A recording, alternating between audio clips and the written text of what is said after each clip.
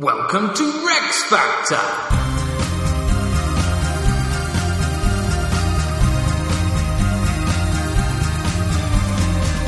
This week, John Balliol!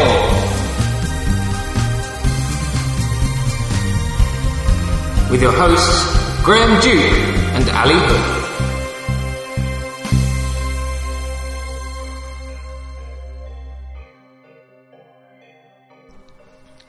Hello! Hello! And welcome to Rex Factor, reviewing all the kings and queens of Scots from, not from Alfred the Great, from Kenneth MacAlpin to James VI. You put me off with your enthusiasm. That is a blast from the past, Graham.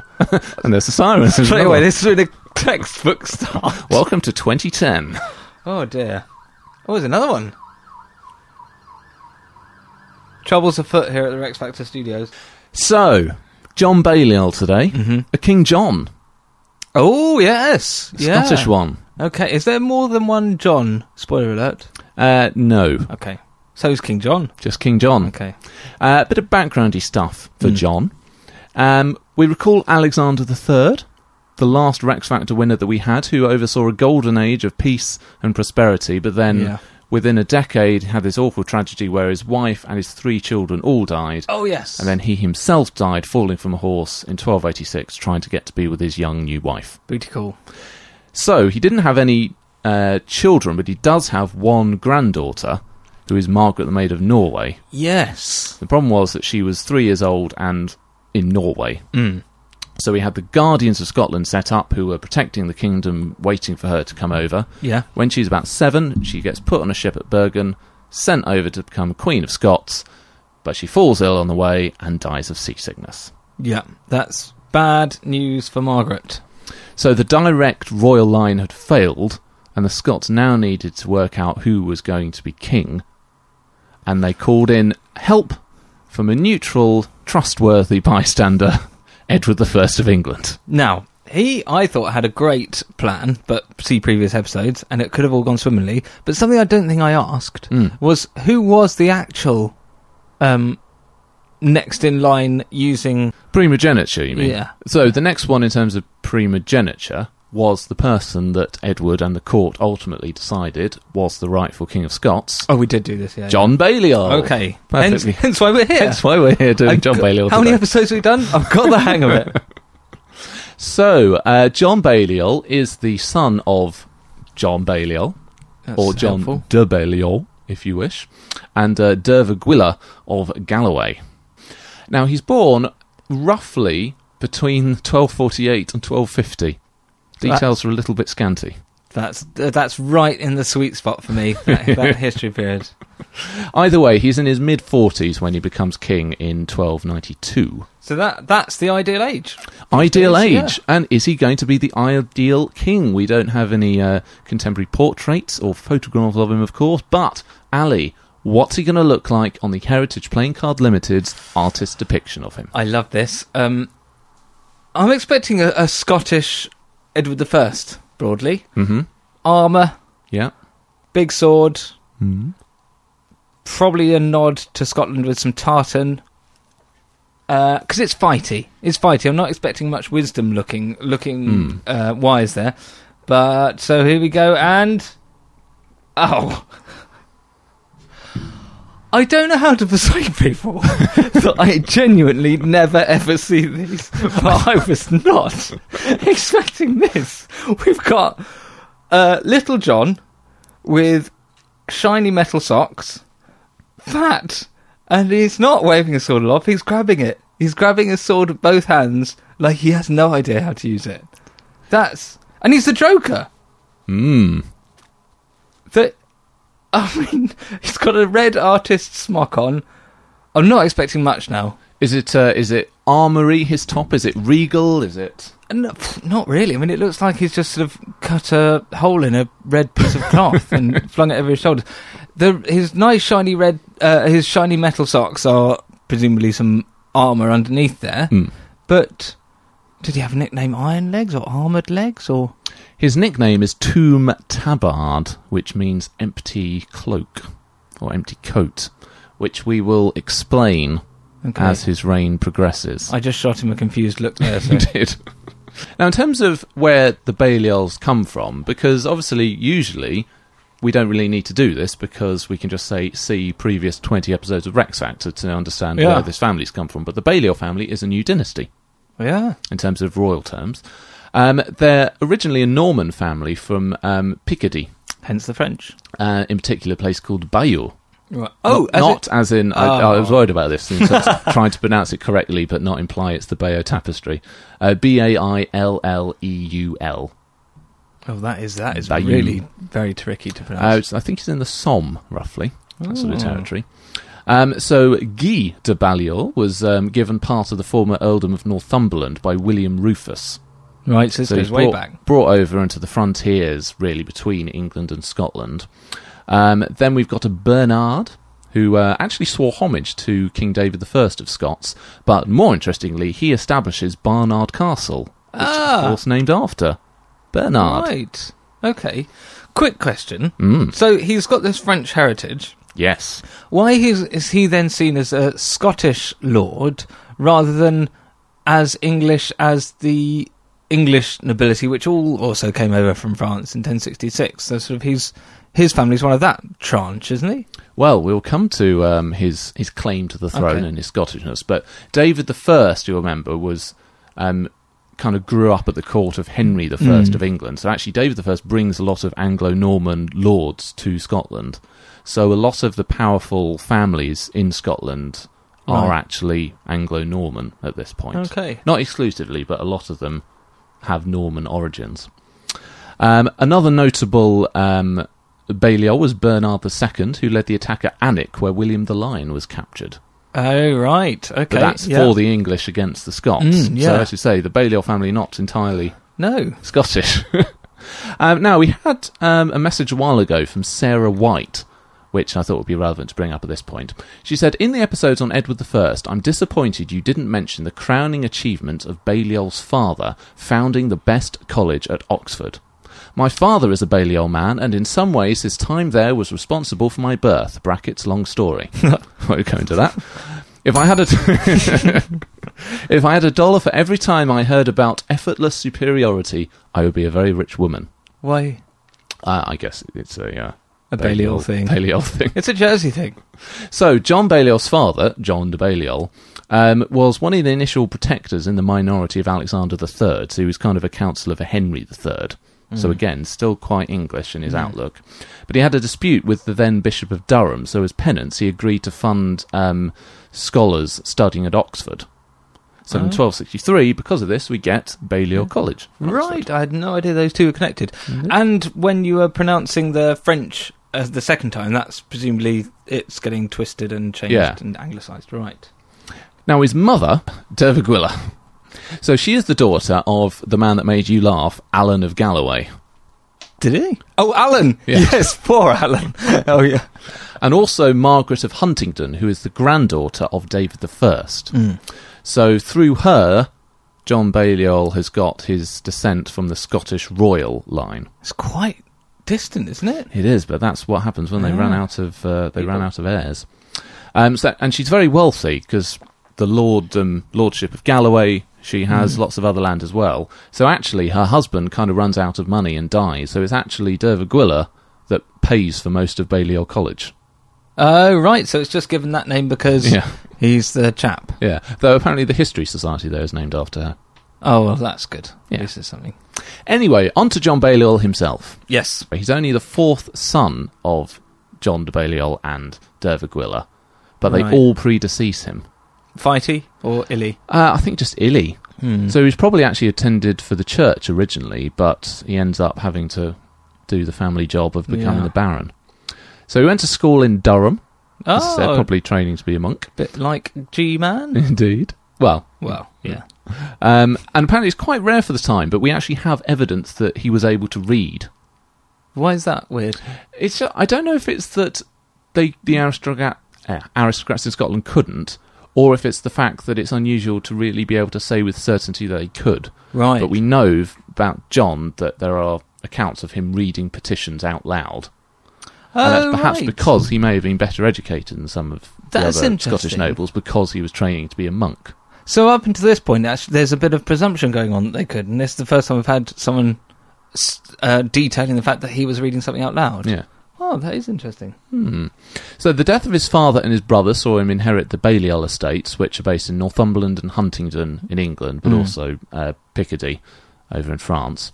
And he marries an English lady, Isabel de Warenne, in 1281, so that brings him a bit more prestige and lands and wealth and whatnot. But a bit less Scottish. Still not massively Scottish, but in 1290 his mother died, leaving him the lordship of Galloway, Oh, right. which is probably Scottish, Yeah. and makes him very, very wealthy and quite well connected with some people in Scotland.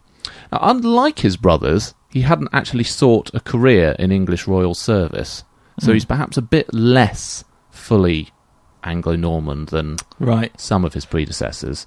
But his wife and sisters-in-law are pretty much based in England, and other than one sister who marries the powerful Scottish noble John Comyn, he doesn't really have a lot of big ties into Scotland.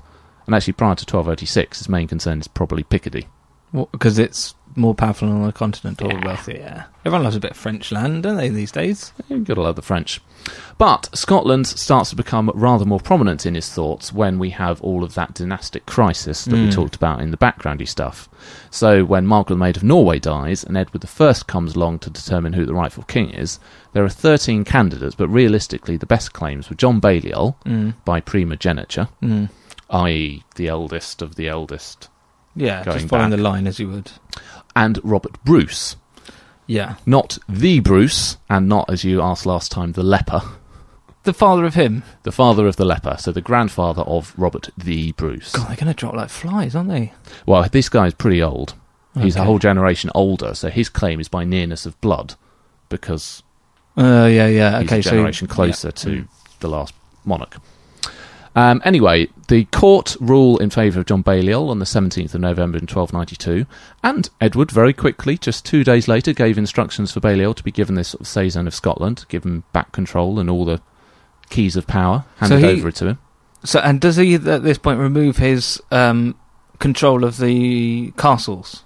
He does hand back the castles as well. Wow. It's all going back. Okay. All perfectly This above is good board. egg, Edward. I mean, there was a £100,000 fine if he didn't do it all within 2 months, but I'm sure, And sure enough, on the 30th of November, John Balliol is inaugurated in the traditional ceremony as king at Scone. So now we rate him. Well, we don't quite rate him because he's just become king and he's not dead. But there are some challenges for John Balliol, rather bigger challenges perhaps than some of his predecessors have been facing. Is it Brucey?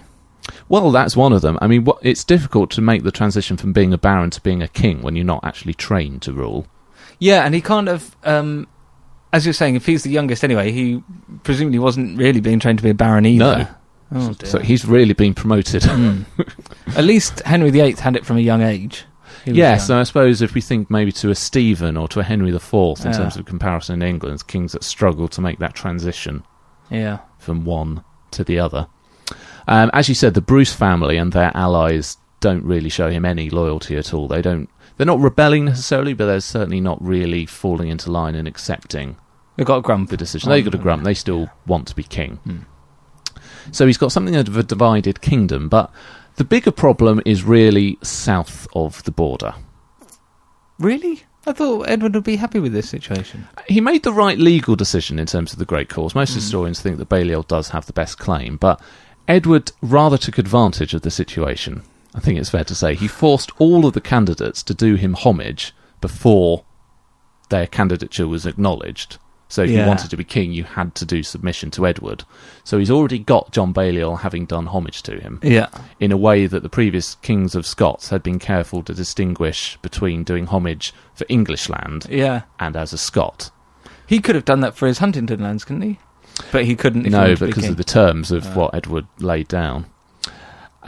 He also was presenting himself as Liege Lord of Scotland, Lord Paramount, and to basically challenge the Scots to prove otherwise. So he's already considers himself now the feudal lord of Scotland. I mean, there's arrogance. I'll give you that. But there's also a certain reality. So Balliol's independence is compromised before he even becomes king. Yeah. Now, at the Scone ceremony, where he's inaugurated as king, this is an ancient ceremony, but it's presided over by Anthony Beck, who is Edward's rather belligerent Bishop of Durham. Oh, he was the guy who went up before Edward and just sort of generally annoyed everyone. Yeah, and just tried to take control of everything. And also a guy called John de St. John, who was deputising for the infant Earl of Fife, because usually the Earl of Fife is the one that kind of does the... What? Is that the tradition? That's the tradition. Okay. But he's too young, so it's an English knight. So you've got an English bishop and an English knight presiding over John Balliol becoming king, and Edward has already been the one that effectively decided that he'd be king in the first place. And he's given homage to the English king. It's a hell of a statement, isn't it? Well, he's not finished doing homage, because Edward wants to be quite clear that now he's king. Is the homage is definitely still there. So at Christmas, which obviously isn't very far away because it was 30th of November when he was crowned, he requires Balliol to come to Newcastle to spend Christmas with him. Oh, that's nice. And then on Boxing Day, he swears homage to Edward in pretty unambiguous terms. Let's hear it. Lord Edward, Lord Superior of the realm of Scotland, I, John Balliol, King of Scots, become your liegeman for the whole realm of Scotland. That's pretty clear-cut, isn't it? He must have been grinning from ear to ear when he heard that. Because previously, all the King's Scots have been so careful to distinguish and make clear that they're not doing homage for Scotland. And Alexander III, when Edward I had tried to get him to do that, had made clear, no, I can't do it for the whole of Scotland. The Guardians had said, no, we're not empowered to do this. But now, he's got him trapped. Yeah. I mean, what could he... So presumably if he didn't do that, there'd be war and Edward would back Bruce and all that. Right. And then a few weeks later into 1293, he requires Balliol to pop along and see him again. And now Balliol has to formally release Edward from all the promises he made between 1286 and 1292 relating to Scottish independence and how Edward won't interfere, including the Treaty of Bergen, which was the very tight... treaty where there was going to be the marriage between Margaret, the Maid of Norway, and Edward's son, and it stipulated clearly no parliaments to be had outside of Scotland, all appointments done within Scotland. It was very, very careful. But that still would have worked in England's favour at the time because they're proposing the children to marry. Yeah. Okay. So now Balliol's had to basically say to Edward, "Oh, don't worry about that. It's fine." What was his motivation there? Edward's or Balliol's? Edward's. Because he wants to interfere. Wouldn't he be able to interfere now? I mean, I'm not for a moment suggesting that Edward hadn't thought about this, but wouldn't he have been able to interfere given that Balliol had already sworn him the oath previously? But there were still commitments about what he could and couldn't do, and I think the papacy had kind of assured that treaty. Okay. So there was a danger that if Edward started going against the terms of that treaty, the Scots could appeal to the Pope, and the Pope could say, hey, this isn't what we agreed. Whereas now Balliol said, nope, scrap that. And the Pope would go along with that as ref? Yeah. Yeah, okay. And sure enough, Edward becomes something of a backseat driver for Scotland. He wanted to make what was essentially a theoretical legal dominance that he got over Balliol and Scotland reality. Yeah. So he'd done this in Wales previously as well, so he would have officials sitting in judgment on Welsh cases. He'd summon vassal princes to answer lawsuits in England. It's that same thing, just kind of eking away. Yeah, and just anglicising the important bits of government so that it all becomes the same. So very early in the reign, there's something of a test case involving a chap called Roger Bartholomew, who's a burgess of Berwick. He appealed against judgments made against him by the Guardians, whilst waiting for Margaret, the Maid of Norway, to become queen. So repudiating the Bergen Treaty, Edward hears his case at Newcastle, i.e. outside of Scotland. Oh, right. And does indeed change one of the rulings that went against this guy. He was always likely to do that, wasn't he? Just to prove the point. More important, however, was the case of Macduff. Now, Macduff is of the Fife dynasty, that earldom. Now, the previous Earl of Fife had been murdered in 1289. All burning? No, I think a bit of a stabbing. Okay. Bit of a stabbing. So Fife, after that, had been ruled by Bishop Fraser, because the next Earl is just a child, so isn't able to rule. Now, the Earl's uncle, this Macduff, was opposed to Fraser and how he's treating the lands, and he ended up being imprisoned. And when he gets release, he appeals to Edward in 1293. So, Edward holds the court and summons John Balliol to come to England and answer the case. But Balliol thinks, well, I'm King of Scotland, I'm not going to go to a trial in England, so he sends a proxy. Edward makes it clear in no uncertain terms that John Balliol is going to appear in person to answer for Bishop's case. For this case. So sure enough, back comes John Balliol. He does. He has to do it. What's more, Edward makes him renew his homage and then pay Edward's chamberlain £20 for the fee of having to organise the performance of the homage. That's just taking the mickey, isn't it? So John of Fordun relates that John Balliol fulfilled these commands, and having undergone from all numberless insults and slights against his kingly rank and dignity, he returned home very greatly crestfallen. Yeah, and 20 quid lighter in the pocket. Yeah, for worse off. So basically, he's just getting humiliated, his reputation is taking an absolute battering at home. Ed was just having his way with him.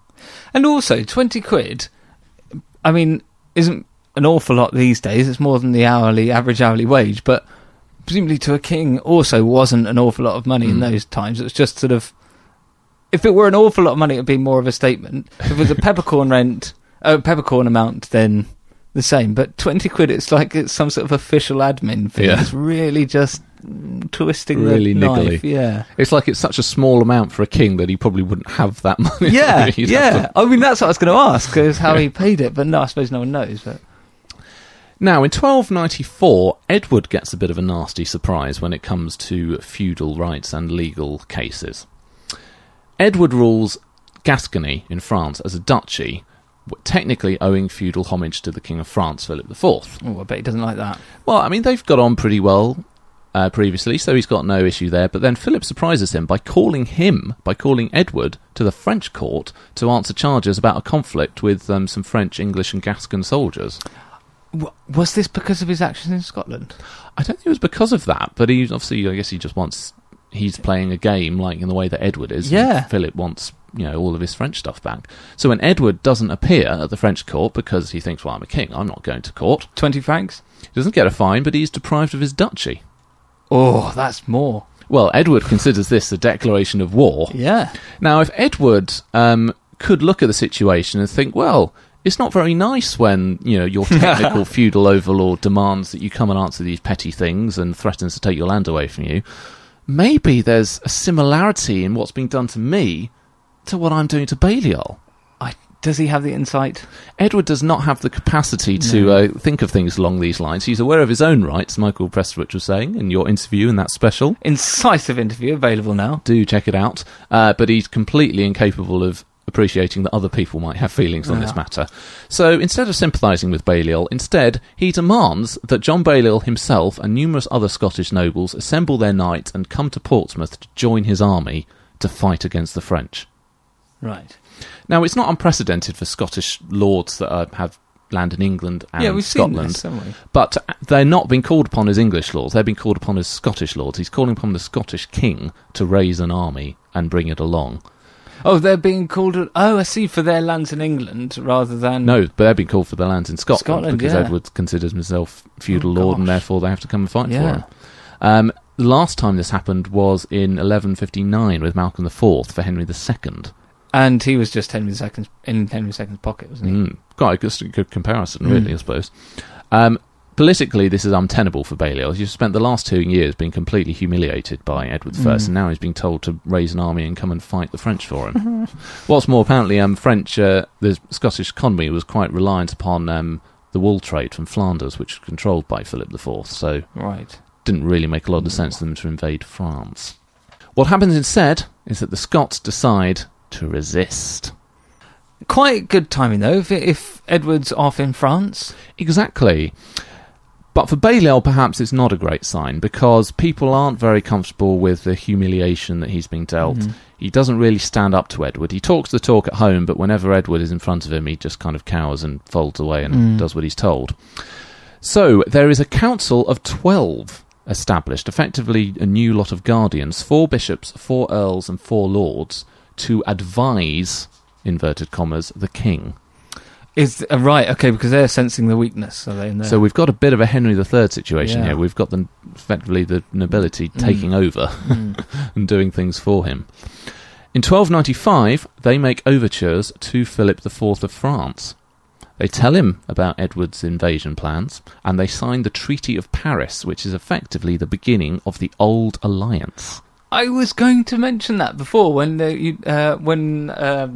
whole Gascony thing kicked off. And is this the birth of it then? This is where it comes from. So the idea is that if England attacks France, then Scotland will attack England, and vice versa. If England attacks Scotland, France will invade England. It's great when you sandwich either side of your enemy. Exactly. Really easy. It makes a bit of sense.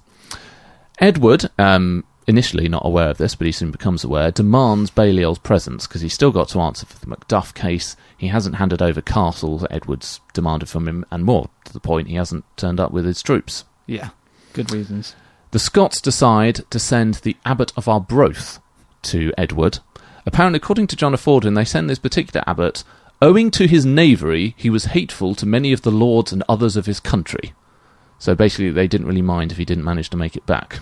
Oh, right. Okay. Which you can understand, because the reason that he's being sent is to tell Edward that John Balliol and Scotland are recalling their homage and their fealty to him. Oh, I really fear for this abbot. Well, Edward responds. À toi, fou félon, telle folie tu fais. Si on ne le voit pas venir à nous, nous viendrons à lui. Which broadly I mean, I've got the gist of it, but roughly means... I tell you, foolish felon, you commit a great folly, because if the man who has sent you does not come to us, we shall come to him. Brilliant. Classic Edward. Love it. So in 1296, we have war between England and Scotland. Let's have it. So they both start to muster troops, and the Scots, in March of 1296, make the first move. John Comyn leads an attack on Carlisle in the northwest of England. So they're both at war. The declaration of war, effectively, by effectively, but Yeah. the Scots are the ones that try to do that initial first surprise attack. Isn't successful. Oh. They have to go home. So then Edward responds by sending a huge army into Scotland, and initially goes and captures the wealthy but rather poorly defended market town of Berwick, and does that very quickly, massacres the population somewhat.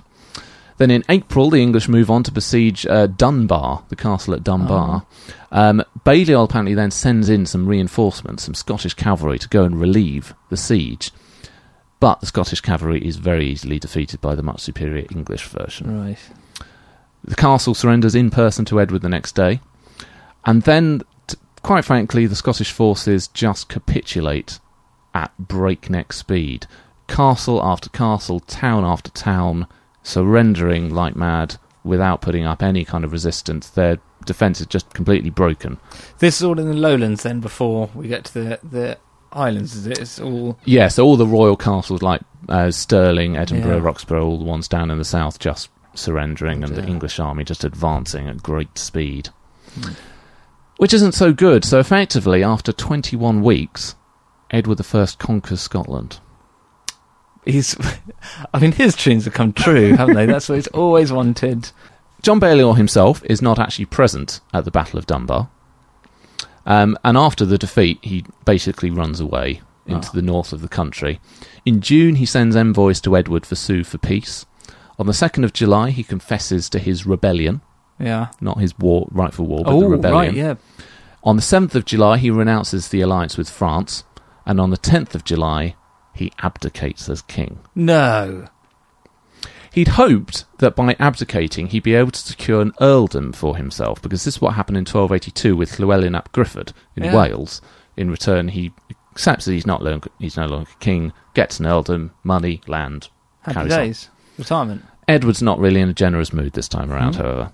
And instead, Edward, via Anthony Beck, the Bishop of Durham, puts Balliol through a really humiliating ritual in which he has the royal insignia on his cloak, his surcoat, literally physically removed from him. Wow. Hence the nickname Tomb Tabard, because he's stripped Oh, of right, the royal empty insignia. cloak. It's an empty cloak. Right. That's hopeless. Edward then returns to England with various Scottish royal regalia, numerous noble prisoners, including John Balliol himself, and has Balliol imprisoned at the Tower of London for the next 3 years. And apparently on his way home, Edward was said to have remarked, "A man does good business when he rids himself of a turd." And that's where we get the phrase "doing the business." When you say imprisoned at the Tower of London, is this in relative luxury like we're used to seeing lords, or as now a... No, relative luxury, or Right. it's Okay. kind of a palace at this point rather than prison. Now, an Anglo-French treaty in 1299 saw Edward cede to papal demands for Balliol to be transferred into the protection of the Pope. So he goes off to France, though he does have his baggage examined at Dover, and Edward confiscates the crown and seal of Scotland. Has he already taken the stone of Scone at this point? Oh yeah, he's taken a lot of things. We'll come to that later. He's taken an awful lot of stuff from Scotland, but this was the last of it, and he's got that as well now. Ultimately, he gets established in his ancestral homeland at Balliol Castle in Picardy, so he goes back there. But Scottish resistance leaders do hope to have John Balliol restored as king. Probably not out of any particular personal loyalty, but just the concept of it's the king it's being the point returned. now, isn't it? So they issue edicts in his name. They claim that the abdication was invalid because it was under duress, which it kind of was. Yeah. Now, in 1301, an expert in church law from Scotland, Baldwin Bissett, succeeds in persuading Pope Boniface VII to order John Balliol's release and recognise him as the illustrious King of Scots. Right. But the French get defeated in Flanders, make a new truce with England, and Balliol's release now is simply not going to happen. What's more, John Balliol doesn't really show any particular desire to go back and be king. Oh, I bet. He authorises Philip IV to negotiate for him, so he basically just signs away to the French king to So do he's the just chats going with to Edward. be... But then he'll... Bemoans a lack of Scottish loyalty when he was king. Yeah. But now he's in the French pocket. Now he's in the French pocket, but, just in his own castle, sat there. Probably just wants to be left alone. Just leave me alone. Yeah. And then on the 25th of November in 1314, John Balliol dies at Château de Helicourt in Picardy at about the age of 65. Goodness me. Oh, dear. Well, bad King John B. But, we've got to rate him anyway. We have. I mean, maybe when we go into the finer details, we'll uncover some hidden gems that have not been apparent in the first half. Battliness! So, in his favour, the real thing I've got here is the old alliance. Treaty of Paris with France. Mutual support with the French, so if one is attacked by England, the other will attack England, and thus the Scots have been quite sensible. Rather than do what maybe some of the previous rulers might do and just launch into a raid on the northern England and see what happens, they thought, well, obviously Edward's far too powerful for us to take on alone. Let's make an alliance with France, because he's got trouble there. And this is something that lasts for centuries as well, so it's quite a long-standing alliance. It sort of broke down within his reign, though, didn't it? Well, But they set the precedent then. set a precedent. Also, as part of the Treaty of Paris, Eric II of Norway, still kicking around, was apparently offered 50,000 groats to supply 100 ships for 4 months. That's good value, isn't it? Yeah, I mean, he didn't, but, Right. Yeah. Good to try. There's also a marriage alliance, so John's son, Edward Balliol, would marry Philip IV's niece, Joan. So we've got now a royal marriage alliance with the French royal family. Well, that's not bad, though. Wow. You wouldn't be happy if you were Edward. You wouldn't be happy if the King of Scots' son marries the niece of the King of France. That's true. That's the aim, isn't it? Really? Exactly. Yeah. And now it's sometimes assumed that John Balliol himself doesn't have any involvement in all of this because we've got the Council of 12 at this point. I was going to say that how much can we give him credit for? But the fact that there is this marriage alliance with his son, and I think the Picardy lands were quite important as some of the process as well. So maybe he wasn't directing events, but he was probably still involved, even if not the mastermind behind it. I don't think he's sort of Henry VI style, just locked up in a room. And yeah. In reality, though, France was already going to war with England anyway.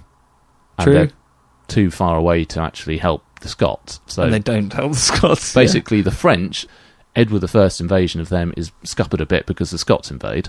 Yeah. For the Scots, they get the full wrath of Edward I and nothing from France. Yeah, they just definitely assured a very large army rather than sort of having one of those little skirmishes than before. Oh dear. The other thing I can say in his favour is that at least Balliol and Scotland do resist Edward and stand up to him. If we think back to that comparison we made before about Malcolm IV and Henry II, which in a way is a bit of a similar kind of relationship that we've got going. Malcolm's desperate to be knighted by Henry, so he does go off and fight and faces rebellion at home. Never really stands up to Henry quite properly. So, at least the Scots have shown a little bit of balls by... Is that what... We were saying that he's all mouth, and then at home, when he sees Edward, he folds. It's only really when he has these advisors that he... telling him. Yeah, he has to sort of... I've been told that I'm not going to do this anymore, Edward. So, I don't know. Even the good stuff's a bit tinged. On the downside... Oh, right. This might take a while. Basically, the entire war of the 1296. Yeah. The English army, maybe about 4,000 cavalry, 25,000 infantry troops. Wow. So, nearly 30,000 they're heading up to Scotland.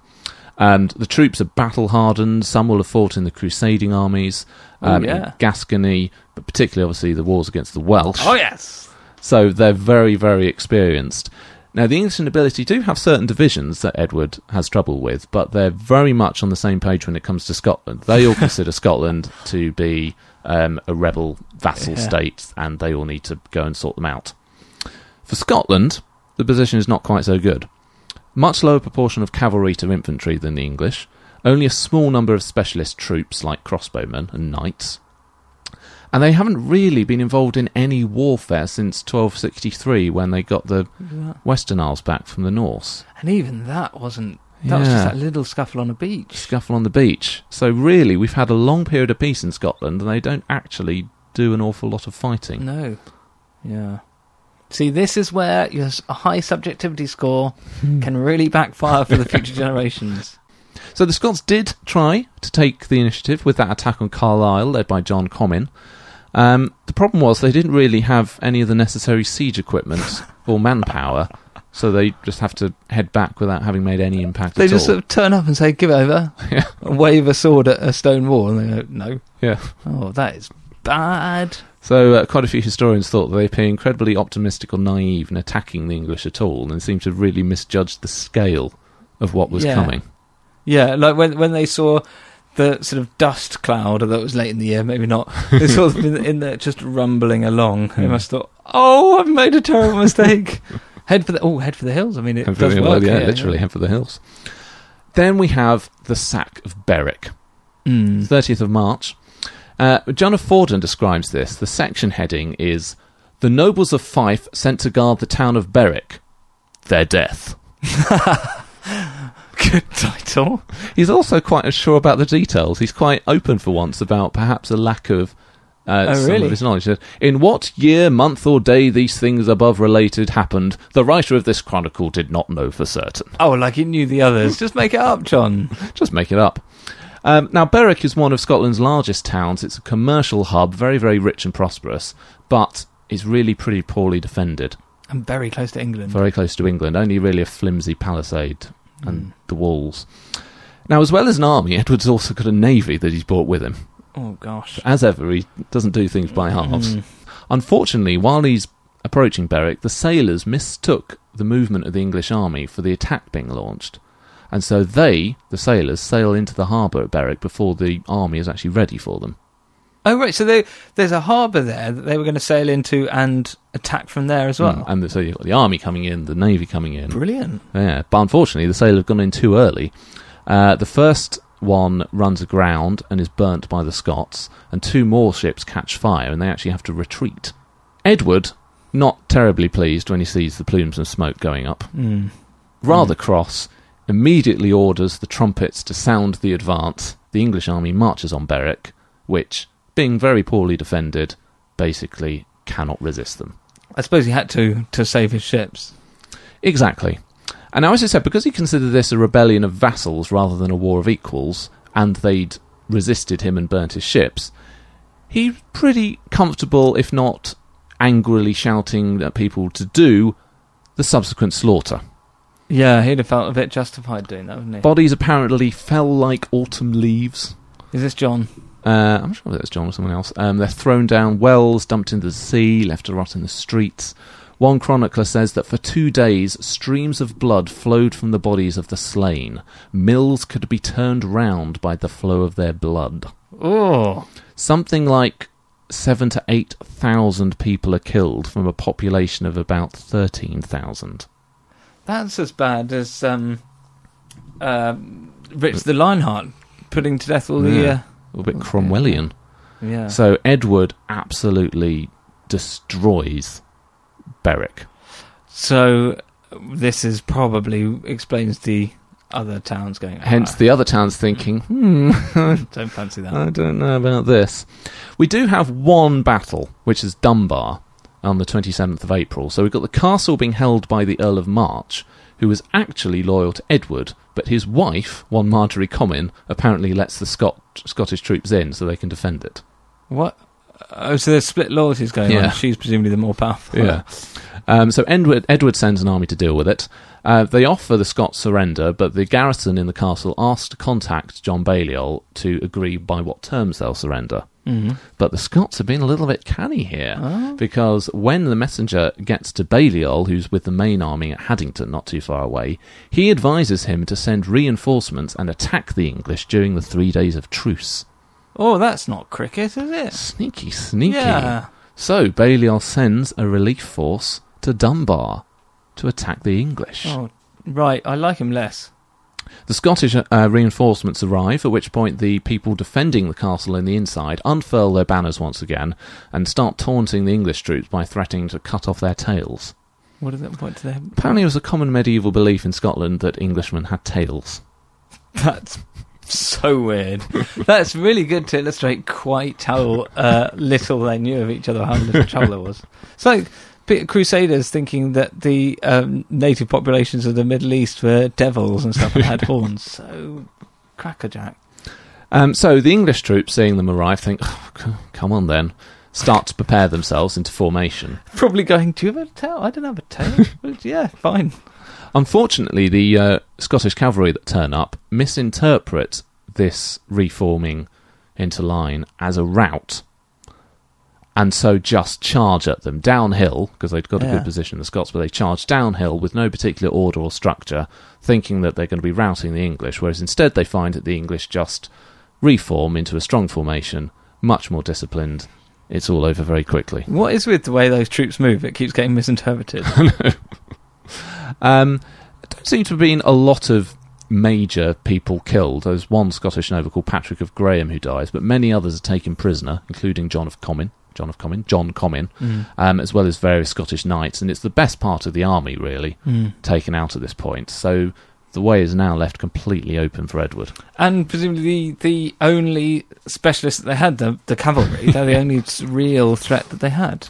So after Dunbar, it's the fight's taken out of them, and Berwick, of course, is seeing what happens if you do resist. Yeah. James Stewart surrenders Roxburgh Castle without even being besieged. Stirling Castle apparently totally deserted, apart from the janitor, who stayed behind to hand over the keys. No way. Only Edinburgh really resisted, but it still surrendered after a week of Edward's siege engines turning up. Yeah. So, effectively, Scotland conquered after 21 weeks, but in reality, it's pretty much all over after about 17 days. This is very poor. Edward has all the royal castles. He's got the king himself, many of the Scottish nobles, so there isn't the means to mount a rebellion, because he's got all the important people. And he then holds a parliament at Berwick where the Scots pay him homage before he heads home. Does he then kill all those Scottish nobles and install English ones? No, he's not that bad. He's just showing them a lesson. I think I might have done that. But he is a fan of symbolism. God, he's so lenient, Edward I. If ever I have a criticism of Edward, and I don't often, it's that he's too soft. Too soft. Now, he's a fan of symbolism, is Edward. Exactly. And he really wants to emphasise that the Kingdom of Scotland basically doesn't exist as a legal entity anymore. So he takes the crown jewels from Edinburgh Castle, the Black Rood of St Margaret, which is their holiest relic, because it's St Margaret. Margaret. That's St Margaret. Yeah. So this is part of the True Cross. Right.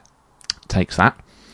All the royal records of Scotland are inventoried and shipped to England, though unfortunately the ship sinks, so we actually lose loads of great historical documents bugger. because of this. Shame, even. But the biggie, really, is the Stone of Scone, or Stone of Destiny. This is an ancient stone alleged to have been brought to Scotland by Columba in the 6th century. All the Scottish monarchs are inaugurated on it, so we're going all the way back to Kenneth MacAlpin, way back into ancient mythical history. Edward removes the stone from Scone and has it fitted into a new wooden chair, King Edward's chair, which is at Westminster Abbey. This is apparently the oldest English furniture with a known artist. Ah. And it's sat on by every future crowned monarch except for Mary II. Why? Because William III sat on it and she sat on a replica. Until the 17th century, they actually sat on the stone itself. But subsequent to that, they built a little platform over the top of it. Now, there are some conspiracy theories around the Stone of Scone. Some suggest that the monks gave him a fake. Oh! So, if that's true, the one that was returned in the late 90s, then we returned a fake that they're now having to pretend is the real one. Yeah. And there's also even some people that suggest the fact that it doesn't get really mentioned in 13th or 14th century sources. Was this even just an invention of Edward I? So the whole Stone of Scone thing actually just a self-fulfilling propaganda by Edward? He just brought back some old stone and said, "Aha, this sacred stone." It sounds made up, doesn't it? The sword is a stone of destiny. If they had got the stone, the Scots, then they never bothered to get it out again, which seems a bit of an odd thing to do when they start crowning Robert the Bruce. Edward had followers who would have known it and be able to spot a fake. And a 1996 study, before it was given back, did reveal that it is an ancient artefact from Scone. Right, okay. So it probably is true. Probably is. Now, through all of this, we've seen all this capitulation, these defeats, it's all been really bad, and John Balliol's not really been getting much of a mention. True. And that's because there's a complete absence of leadership. He never gets anywhere near the fighting. He sends troops to Dunbar, but he doesn't actually go along himself. And afterwards, he then runs off into the north and just hides. Yeah. Basically. Until he then sort of gives up and capitulates. And how he capitulates. Such a grovelling letter that he writes to Edward. "We have by evil and false counsel and our own folly grievously offended our Lord Edward. We have surrendered to him the land of Scotland and all its people." Oh, my word. So we get the Tomb Tabard, this unprecedented humiliation for a king. It's actually what you do for an earl or a lord that had been treacherous and was being stripped of their rank. Much more symbolism there. He was never able to get all of the nobles on hand. Robert Bruce was actually in charge of defending Carlisle for Edward. Right. So actually some of the Scots... Yeah, and he gets others to either fight for him. Edward gets them to fight for him, or they just don't help Balliol when called upon. That's fascinating.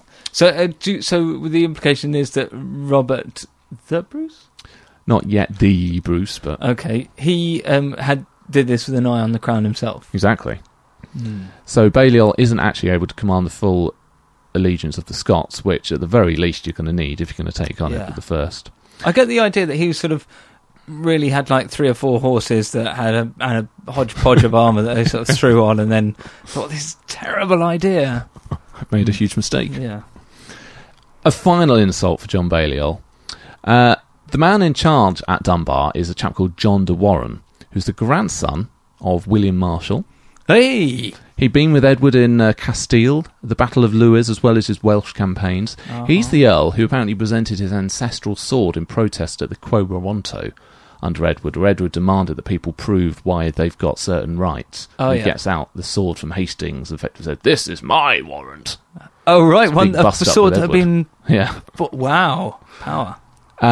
So he's the one who's in charge of the English troops at Dunbar, which is the one battle that really seals the deal for the Scots. And he's also the one that actually comes to Balliol first and brings him into English custody. What was his name? His name is John de Warenne. And if you're thinking that the Warren bit sounds familiar, that's because you'll recall earlier that I told you that John Balliol married a woman called Isabel de Warenne. Right. The man that inflicts this massive defeat and takes him into custody is his own father-in-law. Oh, final humiliation. So his own family weren't backing him. Yeah. Mind you, this guy sounds brilliant. So there is the battliness record for John Balliol. Were you thinking a 7, an 8, perhaps? What do you reckon? put a little dash in front of that, and maybe. Nothing. No. Not pass de sausage. That's got to be a 0. That is as bad as it gets from a military perspective. Yeah. Couldn't get a more humiliating defeat. Defeated at every turn, wasn't even there himself, and capitulated and abdicated, and then admitted defeat and fault in the most, in the most definite way possible. Yeah. Can we put it in bold? We should, shouldn't we? That's a big 0 for battliness. Scandal. I don't really have very much here. I mean, before he was appointed as king, apparently he promised Beck, the Bishop of Durham, lands in Scotland worth 500 marks a year, probably hoping to curry favour. I imagine bribery is rife in those days. So not enough bribery. He's failed there. And he obviously doesn't do it well enough to have any kind of influence over Beck. No.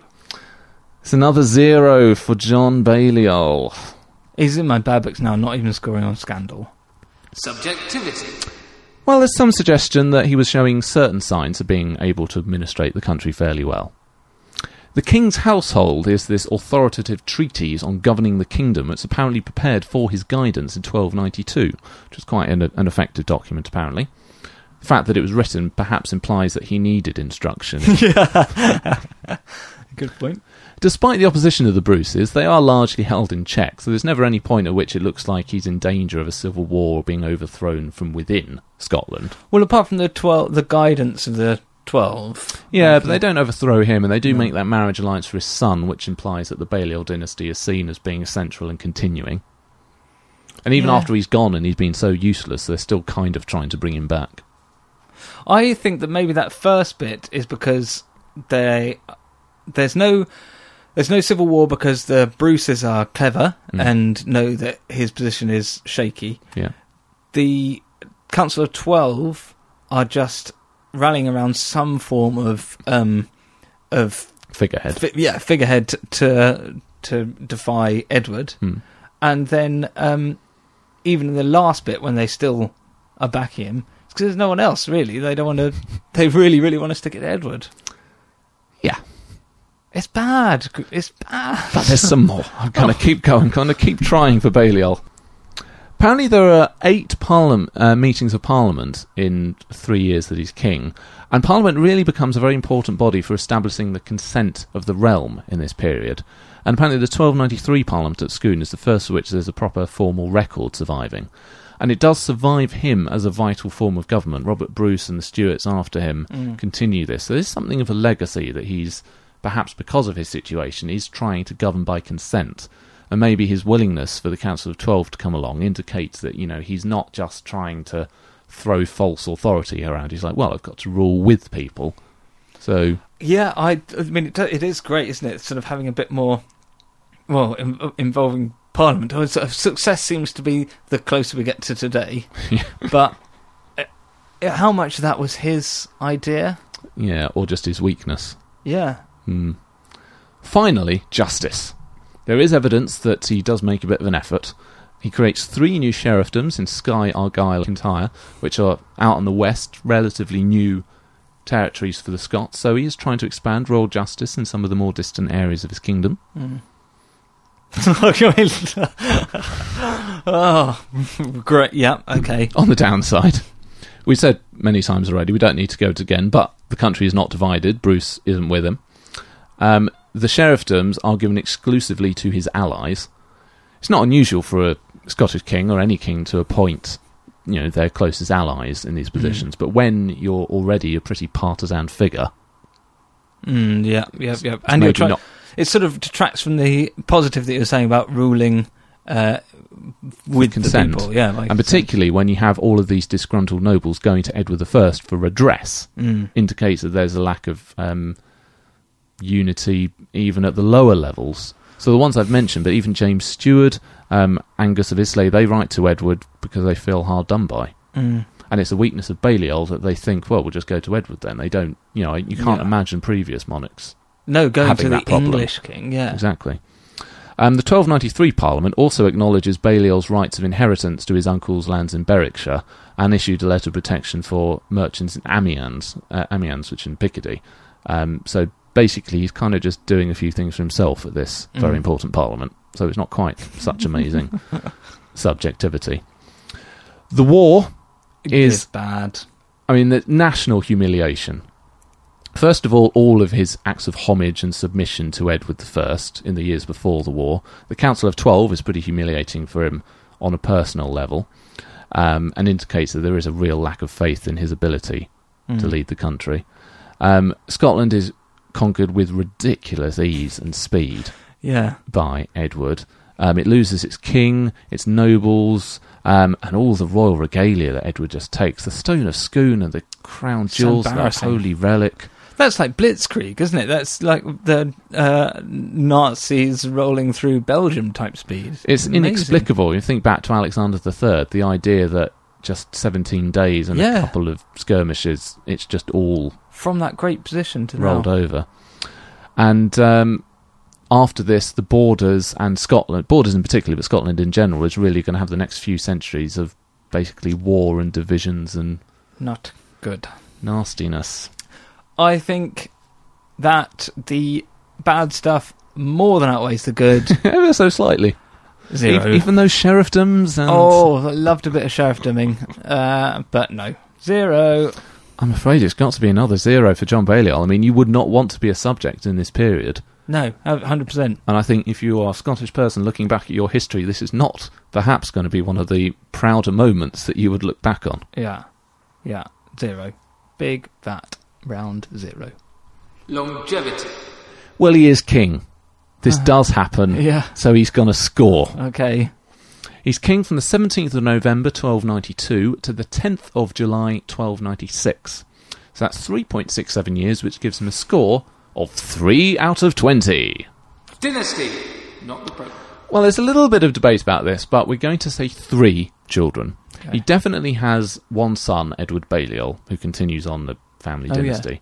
Yeah. But he's also thought to have had another son, Henry, and a daughter, either Agnes or Maud, by name. Right. They're quite different. They're quite different, aren't you? Are we sure they're not 2 different people? Well, I do wonder about that. So that's 3 children, which gives them a score of 6 out of 20, which, added to that longevity score, gives them a total of 9 out of 20. 9 out of 20. 9.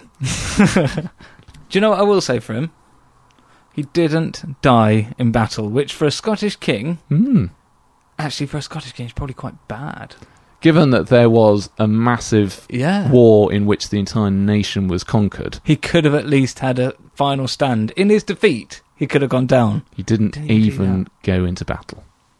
But that doesn't mean that he doesn't have that certain something, that star quality, that lasting legacy that we call... Rex Factor! I can't possibly believe that you even have anything written down there. The one thing I've got written down, and I don't really think that it's right or valid, but could we give him the Rex Factor on the basis that this is just about as bad as you could get? This is about the worst of Scottish rulers that you could imagine having. It's so abject. Is it magnificently abject? Oh, that's interesting. What did we do for the really bad English ones? Do we ever give a really... Because you've got to have bad... We just dismissed them out of hand, I think, really. Yeah, before we said you've got to have baddies up there in this pantheon, but I think we mean, like, evil baddies, not just awful kings. Yeah. It's not iconically bad, it's just rubbish. Yeah. It's not like there's some massive defeat. I mean, there was a massive defeat, but even that, there wasn't a pitched battle that we still talk of today. No. I mean... Obviously, I'm not going to give it to him, but I can't even expand on any reason why other than he's just terrible. I think this is fair to say. If you exclude the ones where there's no real information or they, get killed after a year or die of seasickness before they get to Scotland, I think this is the worst that we've had. Can understand why he's the Joker. He didn't even need his shiny legs. No. Just weighing him down. Slowing down his retreat. That is a no then for John Balliol. He does not have the Rex Factor. Boo. That was disappointing. You were looking for, had high hopes before. I really did. I mean, think how I described him. I'm not as disappointed as perhaps a subject in the 1290s would have been, but still. Anyway, that is it for John Balliol. But if you disagree with us or you want to add anything, you can get in touch with us. Follow us and message us on Twitter at RexFactorPod. Like us on Facebook and get involved in the discussion there. Email rexfactorpodcast@hotmail.com or go to rexfactor.wordpress.com, read the blogs and complete a poll to say whether or not you think Balliol or any of the previous other monarchs deserve the Rex Factor. If you'd like to support the podcast, you can do so. You can leave a review on iTunes. That's very helpful. Helps us get noticed and then more people click on us and then start to listen. You can make a one-off donation on PayPal. Follow the links on our websites, and Tim Holden has done so since last time. Thank you very much, Tim. Very, very thank you. Very thank you much. Come on, Graham, you've got the memo. This is how we thank them. Very, very thank you much. Or you can do crowdfunding, where you do monthly payments. So you click the Be My Patron link. For $1 a month, you get a mention on the podcast. $2 a month, you get a comment read out. $5 a month, you get a mug. Oh, and I've posted about that on Facebook today. $10. Sorry. $10. No. What is going wrong with us today? $10 a month, a blog on the subject of your choice, or $15 a month, you get to commission your own podcast special episode. Whoa. And our last special episode we released was on Edward I, or specifically Ali's dissertation. Yes. Featuring an interview with renowned historian Michael Prestwich. Yes. These are all available to buy for just $2 a time, but if you're a Privy Councillor, you get access to all the special episodes for free. Yeah, that's beginning to get really quite good value, because there's a number there now, isn't there? How many have we done? 3. We've got a fourth in the pipeline. Our newest Privy Councillor is Freya Brand. Very, very thank you much, Freya. Arise, Freya. You are our latest ist. So, if you've been following us on Facebook, you'll know that Ali is very much into his audiobooks at the moment. Certainly am.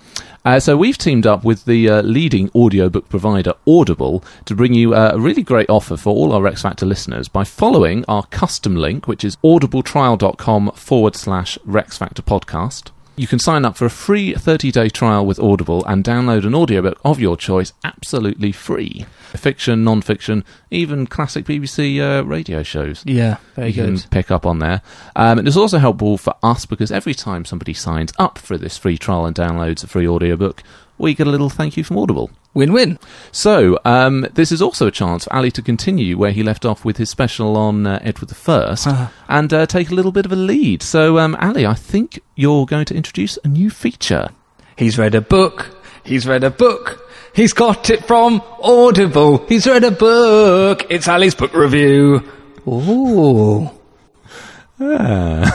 So, Ali, what have you been reading this time? It is called Three Sisters, Three Queens, the unabridged version by Philippa Gregory, narrated by Bianca Amato. And so, in brief, without giving too many spoilers away for people that might want to listen to it, what's it basically about? Well, the three sisters in question are Henry VIII's sister, called Margaret, Henry VIII's first wife, who we all know, of course, as Catherine of Aragon, and his third sister is his other actual sister, whose name escapes me. But the important one there is his first sister, Margaret, and it's her life. It's sort of written from her perspective. It's all her diary. She's the one that becomes Queen of Scots, is that That's right. Yeah. That's right. So it's her adventure going from Princess of England to a Queen of Scotland, and looking at how her fortunes rise and fall in comparison to the other two sisters of the title. If you like war-y, stabby type of historical fiction, not for you. It's more of an interesting look at the life of a royal princess in Tudor times, and from a female's perspective, which is really quite interesting. And which you don't often get in some of the other historical fiction. Though is Philippa Gregory's speciality. And Bianca Amato does a lot of the heavy lifting here with the accents. She is forced to play Spaniards of both genders, Scots of both genders. So occasionally that I mean, it's worth listening to for that alone. But it's a good, solid 4-hour Tudor romp through history, but, sparing a bit of the blood. So if you want to listen to that, then you can download it for free. That address again is audibletrial.com/Rex Factor Podcast.